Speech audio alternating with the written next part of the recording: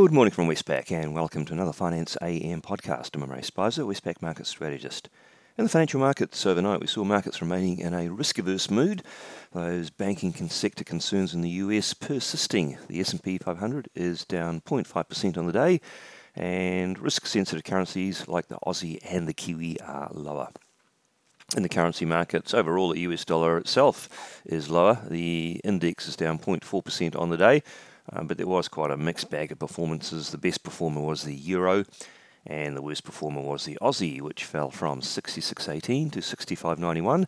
Not a big fall, but did make a 1 month low. And the Kiwi fell from 61.45 to 61.12, also making a 1 month low. The Aussie Kiwi cross, it ranged sideways between 107.63 and 107.95. In the interest rate markets, US 2-year Treasury yields range between 3.87 and 3.99, but the 10-year yield did rise a tad from 3.37 to 3.45%.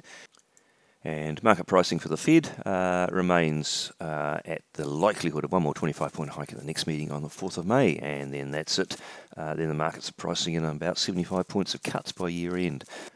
Australian interest rates rose slightly. 3-year government bond yields up from 2.9 to 2.98, and the 10-year yield up from 3.28 to 3.35%.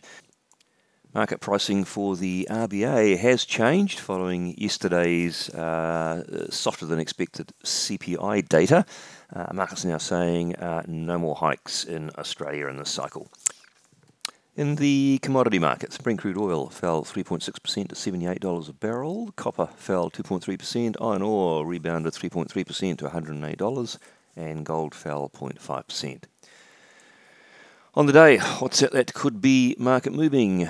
In Australia, we'll have import and export prices, and in New Zealand, we'll have a monthly business confidence survey, which will be watched pretty closely for those pricing gauges, as well as activity, which is likely to remain in subdued territory.